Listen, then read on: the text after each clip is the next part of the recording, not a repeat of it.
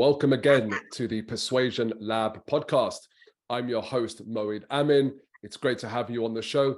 The purpose for this show is we are helping salespeople and any professional elevate their skills and behavior when it comes to persuasion.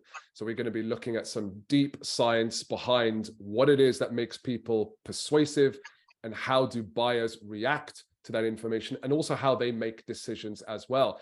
So as well as myself and the work that I do and the principles and tools that I'll be sharing, we also have some incredible guests that come on the show with a huge amount of experience, and we really look for the best of the best. And that's why I'm delighted to have our next guest on the show today. He is a renowned specialist in international sales growth. For about 33 years, he has been helping companies grow internationally, and he's actually conducted sales and led sales teams in about 135 countries across all 7 continents, including Antarctica. His career includes helping companies enter into new regions like the Middle East. He sold used American military devices in Eastern Europe and Central Africa. He also sold medical technology or medical imaging technology in emerging markets in Asia. In fact, he was also a sales director of a company called Converse, which at the time was a NASDAQ 100 company. Now, he took on the daunting region of Southeast Asia, or South Asia, actually, to be specific. And it was a market that was considered by that company to be a lost cause. And within 4 years, he increased the annual revenue for that region of the business from $500,000 to over $30 million in just 4 years. That is a 1,475% year-on-year growth. So I'm delighted to have this guest on the show today. So please help me welcome someone who was also a guest lecturer at MIT for international sales. He has had breakfast with the Dalai Lama, and he's also a certified barbecue pit master. Please welcome Mr. Zach Selch. Zach, welcome to the show. Thank you very much, Ward, for the kind words. That was probably the best introduction I think I've ever had. That was very nice. We're here to please, sir. We're here to please. I've got to ask this, and I know we're supposed to dive into the sales element, etc., but I've got to ask this. What does it take to become a certified barbecue pit master? What is that? So I like to barbecue, and that's like a hobby. It's not something that you ever want to do for a living or anything. And there are 2 American states that the state actually runs a barbecue program, a certification program, but there's like a 5-year plus waiting list to get into the school, right? They're run by the University of Texas and the University of North Carolina. So I put myself down on the waiting list years ago and just sort of forgot about it. And a couple of years ago, I get a call and they said, somebody dropped out, we pulled your name out of the hat. Would you be able to come this weekend and join the course? So I just went, and it was a course. It was actually beautifully run. It's not cheap to do it, but it's actually much more sponsored than what you actually pay for. They had, dozens of lecturers. They had all different types of meats. So we barbecued and grilled, different types of meats and whole hog and ribs and brisket, but also like lamb. They brought in an expert from the Heinz Corporation to talk about mixing barbecue sauces. They brought in somebody to talk about mixing rubs. They brought in somebody from the veterinary school to help us dissect whole animals. So like we cut down a steer and we cut down a hog and stuff like that. It was pretty cool. But again, not something I'm going to do for a living. I usually have an annual barbecue for my friends that one year got to about 300 people, but usually I'm only cooking for a couple of dozen people at a time. So. As someone who loves barbecue, that sounds incredible. It was a real experience. It was really cool, and it was about half of the people there were people. This was like a once in a lifetime gift from their wife or something like that, and about half the people there actually ran barbecue restaurants.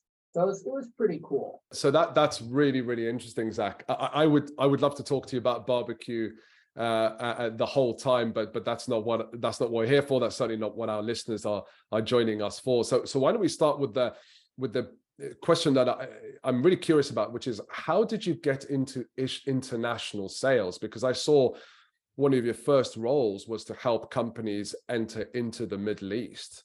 So I'm really curious at how you got into that.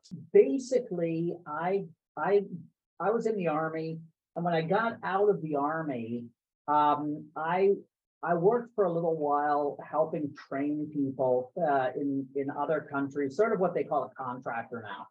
And somebody said to me, you know, I think you'd actually be even better selling than training. Would you be interested in doing it? It seemed like a great idea. I was a kid. I was like 22, 23 at the time. And it was the Cold War had essentially just ended. The wall had just come down. And so I started dealing with selling like used military hospital equipment and field hospital equipment that had been stored up during the Cold War. And I was selling it in Eastern Europe, in the ex countries of the USSR and the Soviet bloc. And I actually, I'll take that even a step farther. When I was a kid, I grew up very, very poor. And when I was a kid, I really wanted to travel. And I wanted, all of my heroes were people who these characters who, like, I don't know if you remember, there was a cartoon character named Johnny Quest, who was a kid who traveled around the world and things like that. And when I was a kid, that's what I thought about. And I thought, in sales, I said, if you can sell, beer in Western Pennsylvania, why can't I sell machinery in Africa, right? It just sort of struck me that there was a niche there available, and I tried to get into it, and it worked. And then, I leveraged one, and I think that's what's important for young salespeople to understand is it's getting your foot in the door and then leveraging one job into another, right? So if you do your first job well and you work really hard, then you basically say, okay, instead of selling used equipment, maybe I can sell new equipment, right? And I can work for a small company and buy maybe I did four startups, and then I got into a big company, a NASDAQ 100 company, right? Because I had experience. But the way I leveraged myself into the Middle East was having worked a little bit in the ex-Soviet bloc and having worked in Africa. To be honest, I don't like to say this, but the economies of the Middle East were not necessarily Western economies, right? They were operating in a very similar way. So it gave me a little bit of an in, and I was very open and culturally savvy. Again, I don't want to oversimplify, but if you read the Quran and you read some history and you're open to talking to people about their holidays and you understand their customs, and you don't necessarily have to really, you don't dress like the locals, and you don't have to really try and ape everything people are doing, but you do have to understand and accept. And if you are that much more culturally savvy than anybody else, then people are comfortable working with you. Right. And I just found people, I made a lot of very, very warm, close friends in the Middle East, and then leveraged those relationships to do a lot of business. And that's sort of, what I've been doing forever, is sort of creating these nice, warm relationships and good situations, and then leveraging them onwards to create, business. I mean, it's interesting you mentioned about understanding those cultures. I mean, I had the privilege of working with so many countries. I was based out in the UK, but I was responsible for Europe, Middle East, and Africa in a company, and so that required me to travel sometimes up to 70 flights a year, across Europe, South Africa, parts of the Middle East, and that was a huge, and I call that a privilege, because I got to learn about all these different cultures, and in so doing, I grew as a person. My appreciation of other people grew. talk to me about, and you said there about understanding the culture. For those salespeople that are either quite experienced and they want to take that skill set a little further, or people who are quite new in international sales and they've suddenly been told and given this responsibility that they have to, sell the products and services abroad. What are some of the key important things that salespeople should really understand about the countries or the regions that they're responsible for? So that's a great question. I was thinking about this when you were talking in the beginning about persuasion. Persuasion is culturally is related to culture, right? Because if you think about, or I'll tell you the way I think about selling. I think about selling as really having two main elements. One is building rapport, right? Building a situation where somebody trusts you enough to do business with you and to accept information from you. And then the other part of that is really helping them internalize that you're going to solve their problem, right? Giving them enough information and having them internalize that information so they accept that you can solve their problem, right? And these things are related to culture. So as an example, Americans have an issue with what you would call transactional relationships, okay? You go into a Best Buy and somebody's wearing a blue shirt, you hand them your credit card, right? That's it. Now, very often you see Americans and they'll go to a meeting and their local person will say, well, I'm going to introduce you to this guy. I have a good relationship with you. I'm going to ease you into this. And the VP from America says, well, I'm a VP. He should want to have a relationship with me, right? I'm the boss. But it doesn't work like that in a lot of places because you can't just go in and introduce yourself and say, I'm a VP, you should have a relationship with me. Especially now, if you think about where the US trades with, a lot of these countries, Japan, China, Saudi Arabia, parts of Africa, a lot of these countries, the relationship it takes time to build a relationship, right? So you have to think about that. There are a couple of really good books on understanding cultural indicators, right? But there are things like that, like relationships, like hierarchy, right? It's sort of funny. I started doing this when I was 22, 23, and I looked like I was about 16, right? So I grew this big bushy mustache, and I used to put mascara on my mustache to look older, so that I had this, this mustache that sort of looked like something from an Egyptian movie, right? Because I wanted to look like somebody who was older. And, so you have to, because people wouldn't do business with me if I didn't look older, right? In some of these countries. So you have to understand those things. It's also really important, in my opinion, to understand the basics of people's religion. We forget how important, for instance, religion is in most of the world outside of the US. And the US and Europe right now are very secular. Indians, there are multiple religions, but most people in India are pretty religious. So if you understand their religions, you're in a much better position. Most of the people in the Middle East are more religious than Americans are. So if you understand and respect their religions, it's going to put you in a good position. A little bit more esoteric is understanding how they internalize information, right? Are they, and this can be an individual thing, but it's also a very cultural thing, right? So, for instance, and I don't really have time to dig into this, but for instance, the order of your slides should be different if you're dealing with people who are sort of an American orientation or an Anglo-Saxon orientation, or people who are from a French orientation and come from that educational background, okay? Because we look at information and we internalize information differently. People from Chinese culture are very often very uncomfortable with pictures of people that aren't in context. And we very often in the West will put in our marketing material or slides just a face of a person or a picture of a person. And Chinese people like to see people in a situation, right, with other people where they can understand what their job is, what they're doing, what their position is in society. So things that you put into presentations, even or marketing material, can make people uncomfortable, distract them, and make it hard for them to internalize the data that you want them to internalize. So these are the type of things that are really important for people to understand when they're doing business internationally.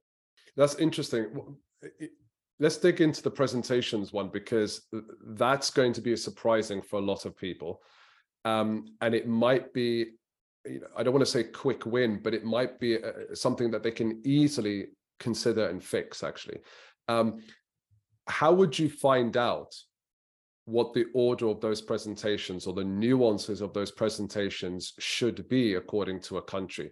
Is it a question of just asking people from that country and you slowly build that upon experience, or are there some resources, online or offline, that salespeople can just quickly access and learn from? No, actually, I would say that if you ask somebody, if you ask somebody, they wouldn't know, because that's the world they're surrounded in. Right. So there are two really good books, which I think we can put in the notes, because I don't want to get them messed up. But they are basically good books on studying the cultural indicators, and they each use different indicators in terms of how that culture works.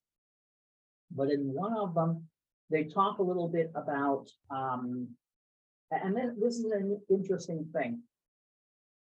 We typically will say, this is a fact, and then we back it up. And then the other cultures will very often, if you do that, what they'll do is everybody in the room, they'll sort of think, well, that isn't a fact. No, you didn't build up to that, right? So they flip it around. Now, what you want to make sure, think about, and let me put this into a totally different context. And this might sound very, it might be very different, but let's say if you were talking to a group of Americans and you used an offensive word in a presentation, think about how you would distract everybody. Okay. Now, when you're doing a presentation, you don't want to distract everybody. Now, if you do something that the people in that room suddenly are a little uncomfortable or a little confused, they're not internalizing data. Okay. So for instance, some cultures, what they will do is they will lead up to that big slide that says this is a fact, right? They will give you 5 or 6 slides going up to that. And what we very often do is we start with that fact, and then we give the information that leads up to that, which is the opposite, which makes some people uncomfortable. Now, on the other hand, if you were to give us a presentation to an American, and you were to start off by saying, let's say you wanted to say there's a drought in California, and you started off by saying, in 1980, the rainfall was this, and in 1985, the rainfall was this, and in 1990, the rainfall was this, and, a slow progression of rainfall deterioration causes a drought, and this and this. The Americans would all start looking at their phones by the time you got to the slide that's important. On the other hand, with French people, theoretically, let's put it this way again, I generalize about cultures because that's what I do, because it gives, if you're going into a meeting with a group of people from France and you don't know if they all studied America or not, which again, you could figure stuff out, but you have to be able to take some generalizations. But if you start off with them and just say, well, there's a drought in California, they're going to say, well, but you just sort of jump into that. You're assuming that. Why should we believe that, right? Whereas they would like the steps up to it, whereas an American doesn't. The American wants to have the fact and then maybe the backup information. So it sort of flips it around. Now you think about all the times you do presentations like that, where you're coming out and you're saying, this is a big problem. We actually teach people to do that, right? We say, start off your presentation by saying, wow, this is a big problem. Some people are going to look at that and say, well, you haven't established that's a problem, right? So it's an interesting way of looking at it. And so in your experience, Zach, because obviously we're talking about the differences, things that you need to be aware of in other cultures that's going to be different from the culture you've been brought up in and the culture that you are familiar with. In your experience, are there any universal commonalities? Because it's usually easier to start off from a common ground and slowly start to understand and appreciate the differences. So are there any universal common grounds that you've observed? Wow, that's a good question. I think, well, so let's put it this way. We're in the year 2022, right? A lot of the people we're doing business with will have gone to a business school in the West, or they'll have gone to a business school in Dubai that's run by people from the West, or that kind of thing. So the short answer is, I talked to this guy a while back, a few years ago, and he had picked up on this one cultural thing. I don't know if you've ever heard this, but you're not supposed to use your left hand in Arab countries, right? Because if you're a Bedouin or you're a nomad and you don't have access to water, the left hand was always the dirty hand. Now, there are lots of people out there who are my age or older maybe who still think of this as an important piece of etiquette. But the bottom line is you can go to Dubai or Saudi Arabia and you'll be dealing with a lot of people who went to Wharton or Harvard or London Business School and lived in the West, and they know that there's running water and it isn't an issue, right? But this is something he really picked up on, and he said, I spent the days terrified with my hand tucked in my pocket, right, to try and make sure I didn't do this. So my point is, we are dealing with a lot of people. The cultural differences have sort of been worn down a little bit. Now, to answer your question specifically, look, we all love our kids. We all love our families. We all want to do the right thing, that kind of thing. Now, how we get there can be different. And that's the type of thing, that you have to keep in mind what people are going to do. Even to the point, you think about running a sales organization. Again, I don't want to dig too deep into this whole cross-cultural issues, but these are interesting questions. So let's say you're running a sales organization in Europe, right? And you have 8 or 10 different people. The way your Norwegian guy spends his money and the way your Italian guy spends his money are going to be very different. Now let's say you're the manager, you have to keep in mind how you communicate with them, right? Because if you go to a Norwegian sales guy who had a fantastic year and you give him a $5,000 watch, right? He doesn't know what he will not wear that at home because his friends will laugh at him, right? On the other hand, the Italian would love that watch, right? Where the Norwegian might want a vacation with his family.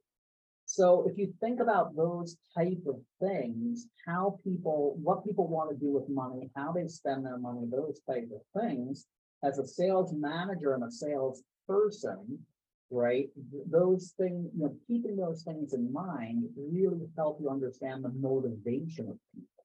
Right?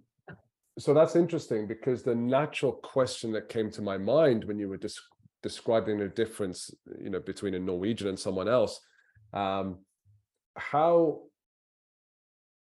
do you build rapport with someone? Because you talked about sometimes that will take time, but there's always a ground zero moment where you can either make that an easy process or you can do something right from the start that could make the process harder or even kill the relationship there and then.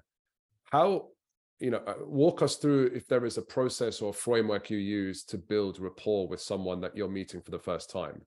In a perfect world, I'm going to do a little bit of research on the culture before I go someplace, right?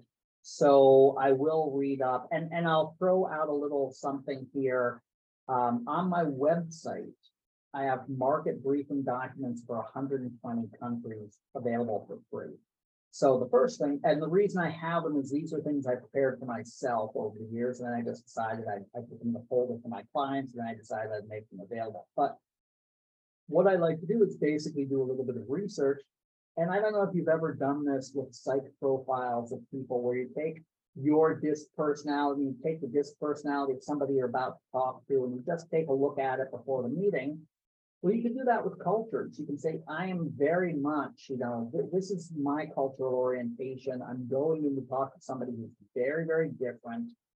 I should be prepared for those differences. So I study up on that. I very often read up on people's religions and so on before I go, because I always think that if you understand somebody's religion, it really gives you an advantage. And very often their cultural history. I read a lot of what I used to call like post-colonial literature. So you get these, if you read a novel that was written by a Nigerian or a novel written by a Pakistani or something, it does give you also a little bit of insight. But even if you're just going in completely cold, right? In the same way that when you're meeting somebody completely cold, you might want to tone down some of your stronger personality traits, right? So you want to tone down. A long time ago, I actually worked with a speech therapist 4 or 5 sessions. I didn't have a very strong accent, but I had a little bit of accent. And very often I talk to people and they're like, I can't figure out where you're from. You don't have a regional American accent. Because I try to use, I use short words, I use simple words. I don't have a strong accent. I don't want to talk politics, but I don't wear a big American flag. I don't, I don't do things, very often people see me and they don't know if I'm, when they see me, they don't know if I'm German or I'm Dutch or I'm American. I try and blend in when I'm meeting people the first time. And again, I try to, be sort of polite, be a little bit, be respectful, not be too loud, and then try and absorb data as fast as I can to try and figure out, what the relationships are with people and stuff like that. But I'm also very much, I don't push relationships on people, because you can always sort of assume that if you're an American, your concept of relationship is faster than anybody else, right? It might not be, there might be, Saudi Arabians and the Japanese might be way at one end, but almost anybody you deal with is going to be slower at forming relationships than you are. So when you come in and you start treating somebody like they're your best friend and patting them on their back, you're making a mistake in the very beginning, right? So that kind of thing. I want to change the direction of this conversation just a tad, because up until now we've been speaking about salespeople going out and meeting people from across the world and creating business with them and kind of connecting with them on a cultural level. What about companies? Because when you look at the kind of 4 quadrants of growth, you could probably create a new product and then take it out to market. But one of the generally least risky options and for growth is to take an existing product and service and grow it internationally. But yet I've observed companies struggle doing this. And I know that you advise a lot of companies about how to do that. So I'm curious, what are some of the biggest mistakes that you see company leaders doing when they are expanding their business to another part of the world? I like to picture a Venn diagram that has the right markets, the right partners, and then the right processes. And right there in the middle of that Venn diagram, the overlap, that's where you have success. And so first of all, people very often choose the wrong markets. And the extreme on that is I'll talk to somebody and he'll say, yeah, we've decided we're going to go into France, Italy, and Japan as our first markets. And I'll go, it sounds to me like your wife wants to travel to France, Germany, and Japan, right? That's because it's hard to think of a product but those are the three best markets for it, right? So if somebody's going into places like that that are obviously tourism spots, they're probably making a mistake, right? So usually when you're looking at, if you sell widgets or some type of product, the markets that might be the very best ones for you aren't necessarily going to be fun markets or attractive markets in terms of tourism, right? They're going to be, so if you think about who your ideal customer profile is, go find a market where there are a lot of people like that, right? Is there a compelling event that triggers why, do people buy your product as they enter childbearing years? Do people buy your product when they're buying a new first home? Do people buy your product when there are new laws that are causing people to buy more electric cars? Think about those type of things and then figure out where there are markets where there are a lot of people like that, right? And people screw that up all the time. I was having a conversation last week at a trade show, and somebody came to me and said, "Can you help me? I want to find distributors in these 4 markets. Can you help me?" I said, "I couldn't do that for you, but wouldn't it be a better idea to take a step back and decide if these are the right markets?" He goes, "No, I know these are the right markets." I said, "Why?" He goes, "Well, we thought it through and we decided those are the right markets." I was like, "Well, what was there a strategic reason for this, right?" And he didn't really have a good strategy. He just wanted to pay me to do some tactical work for him. And I felt that was really a mistake. So you see this is a big mistake. The next big mistake people have is, for me, if you're dealing with a relatively, say an under $500 million company, you probably want to be doing this with channel partners. And so people get essentially random dudes to be their channel partners. They go to a trade show, they put up a sign saying distributors wanted, and they end up with people. They have no idea if these people are competent or not. They have no idea if these people have the right connections. They give them distribution. And that's probably, that's just a huge mistake, because then they end up hiring somebody like me to fix it a few years later. Because if you have the wrong partners, if you don't have engaged, competent, and accountable partners with the right bandwidth, you're just not going to grow to the levels you want. And then the third thing is people, you say, well, if I had my direct domestic sales team, I would have a CRM, I would have a cadence of accountability, I would have specific things, but my distributors, I don't do that with my distributors because they're independent people and they're all over the world. So I'm just waiting for them to send me purchase orders. And there's no reason, your distributors are not your customers. Your distributors are your partners who are part of your sales organization, and you treat them as such. If they want to, you give them a good reason to be your distributor, you build up mind share, but then you say, to be my distributor, this is what you need to do. And part of that is accountability. Part of that is information flow. Part of that is following my processes. If you do all of those things, there's a reason. You mentioned at the beginning, I've grown organizations 100% dozens of times and by over 1,000% multiple times. And it's not because I'm a magician. It's just usually because people haven't put a lot of thought into what they're doing in their international expansion, and everything needs improvement.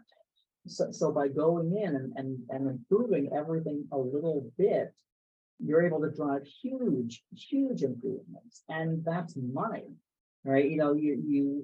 There's no reason why an American company should be selling, $100 million domestically and $7 million internationally, right? If you're selling $100 million domestically, you should be able to sell more than $100 million. There are 96% of the money in the world is outside of the United States. You should be able to sell significantly more internationally if you have the right target markets, the right distributors, and the right processes in place.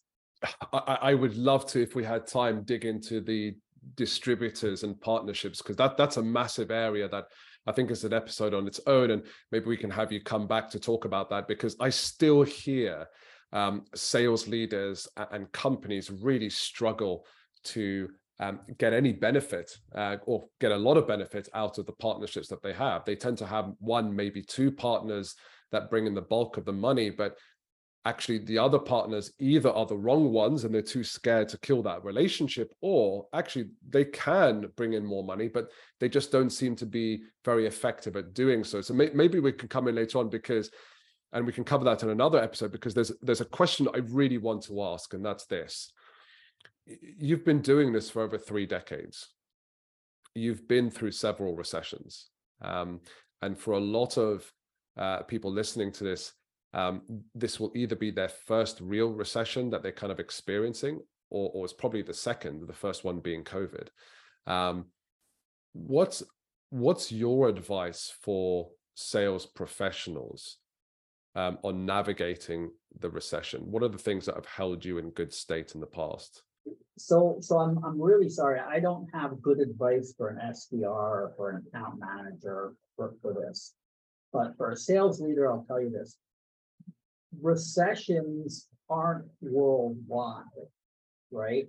You know, we take a look at this and we say, well, wow, the US economy is in a horrible shape. The price of oil is so high. It's making it difficult for people to have,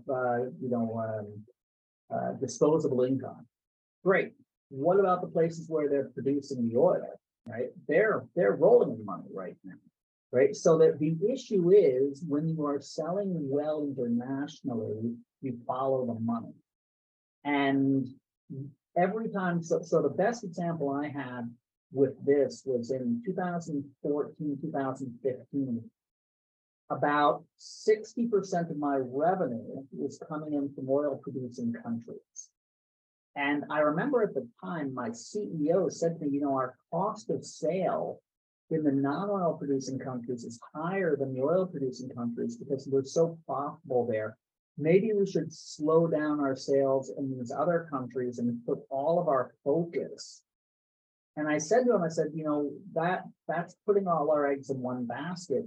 We never know, that what's happening with the economy. We can't trust that oil prices are always going to be high, right? Sure enough, the next year in 2015, oil dropped by over 50%, crude oil prices. And in a lot of these countries, that impacted the economy completely. Now, luckily, it was in the beginning of the year, and I was able to shift a lot of my resources to industrial countries, because again, when oil prices drop, industrial markets, do well, right? So we were able to not lose money. But in the beginning of the year, I actually sat my kids down and I said, you might not be going to camp this year because my sales are going down because oil prices in the Middle East are going down. And we have to be prepared for this, right? We might really lose some revenue this year. So the idea is you have to, first of all, spread your risk. But if you shift your resources, I mean, a lot of American products that, people say, oh, I'm having trouble selling my product because it was designed in 2012 and now there are competitors and my competitors have better products. Have you thought about Nigeria? Have you thought about Kenya? Have you thought about India? Right? There are markets where your product might be a very good fit, right? Don't just say, well, I can't sell my product in Cleveland anymore because there's a strong competitor and my product hasn't been renewed in 5 years. Somebody will probably buy your product if you keep your eyes open, you look around and you figure out where the good markets are for it. No, that's the best way to get out of a recession. Okay, that's super interesting. Yeah, it's really about, it sounds like basically the decisions about where you grow the business, you've got to be pretty intentional about that. And rather than looking at the small area of familiarity, you kind of really need to look at the world stage and understand those macroeconomic trends, because you talked about macroeconomic trends there, oil price, and then when oil goes down, industrial manufacturing tends to go well. Are there particular sources that you would advise some of these sales leaders always use and read. To my mind, the things that have held me in good stead are, things like, and this is macroeconomic, right, at this stage, not just specific regions or countries necessarily, but things like the Financial Times, the Economist, Foreign Affairs, etc. Are there particular go-to sources that you read or listen to keep your kind of knowledge fresh and updated? So I read The Economist, but I'll tell you something. What I don't do is like keep an eye on financial markets on a daily basis. What I typically do is once a month is I take a look at main commodity prices and main currency prices, right? Because it can drive you crazy if you're checking it every day. Just to keep an eye on trends. So I read The Economist. I go to the World Bank website on a regular basis. It's a great indicator. It also gives you information about specific markets, but it gives you an idea about what's going on in different places. So, these are things, again, I wouldn't get, sometimes in business school, they teach kids to be really, really focused on the macroeconomics. And they are important, but you got to keep that in perspective, right? It gives you a good idea of things like, well, where following the money, figuring out what markets to go into and that kind of thing. But you don't want to be, it's sort of like with you don't want to look at your retirement fund every day to see if it's up or down, right? If you're only going to use it in 20 years, you want to do it in a measured way, right? So you don't get too stressed out over currency fluctuations and commodity fluctuations, but you do want to keep an eye on it. Yeah, that's really useful. I have to say, I mean, this, I've had that, like I said, I've had the privilege of selling to multiple countries around the world, different continents. I think about 4 continents, not 7 like you, but 4 continents around the world. And even I have learned a lot from just the short time that we've had. So I know that our viewers and listeners will have also learned a ton. So thank you for that, Zach. Quick question I want to ask you, which I ask all our guests, which is, which 3 books or experts would you recommend that our listeners read or follow? So I'm going to focus in on my area, right? Where I would say that it's a good question, Lloyd, and I'm not prepared to answer it correctly because I have a couple of books that I read on culture, and I use them really as sort of like really reference books.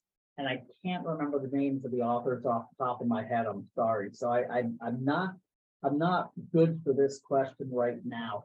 But I'll tell you what, as a general rule, I read a lot of sales books and a lot of business books. And what I like to do is sort of mix it up. The past couple of years, I've been doing a lot of studying on things like cold calling and cold emailing and the tech stack and things like that, which have never been part of my job. But the changes in what's going on are just so fast and so brutal that I like to keep track of it because I know it's going to influence what's going on in any job I'm in and any team I'm working with, right? So I guess I'm going to fudge this answer and say what's really important is to read a lot and keep an eye on new stuff and keep an eye on stuff that isn't really in your area of expertise, right? But you can pop in the notes of this podcast. I'll get you the name of 2 books that I keep on my Kindle all the time, and I use them as references that are really good for giving cultural indicators for different markets. And those are 2 that I highly recommend that anybody read. What book have you recently read? What's the last book that you read that interested you and that you enjoyed? The last business book that I read that was really good was, I want to say it was called 4X, Execution 4X or something like that. And I'll tell you, it was sort of funny. I read it a couple of years ago. I liked it. I took some notes. And then about 6 weeks ago, I listened to it on an audiobook, and I got much more out of it from the audiobook. which was sort of interesting for me because I didn't think that was going to be the case, how much more I was going to get out of it. But it's really about execution, and it's about sort of figuring out how to choose specific priorities and then focusing in on those priorities to execute. And that was really powerful. And I'll throw out another one. I'm gonna give a little call out to a LinkedIn friend, Justin Michael. I knew nothing about the concept of tech stack a few years ago. And his focus is on the technical side of selling, which has never been my focus. My focus has really been on the face-to-face selling and the working with people. And I learned a crazy amount. That was probably the book that I learned the most from in the past 5 years, even though about 90% of it is sort of irrelevant to my day-to-day. But that was really interesting. So I think, looking at stuff like that is outside of your comfort zone is always a good thing. That was really interesting. I've come across Justin Michael, and I would also recommend his content, especially if you want to understand the nature of the technologies out there, and more importantly, how you can use them in sales right now. So yeah, I would certainly agree with that. Thank you for sharing those, Zach. This has been a really, really informative session. I'm so glad that we did this. How can our viewers and listeners learn more about you and connect with you? So I'm very active on LinkedIn, as you might know. And I have a website, which is globalsalesmentor.com.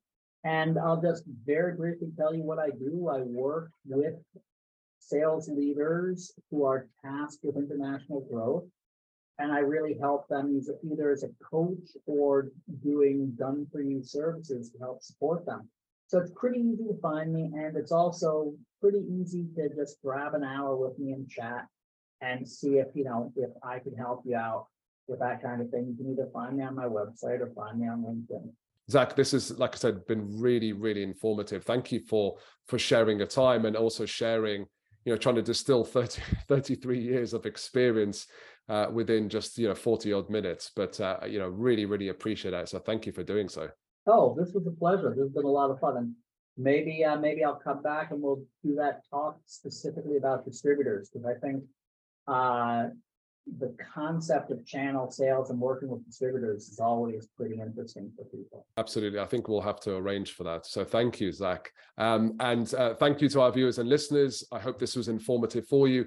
If you are interested in learning more around the neuroscience of sales and persuasion and influencing people, and really understanding things from the buyer's perspective so that you can help them come to smarter and more profitable decisions, then do contact me. Link in the show notes below. Until the next episode, thank you, everyone. We'll see you soon.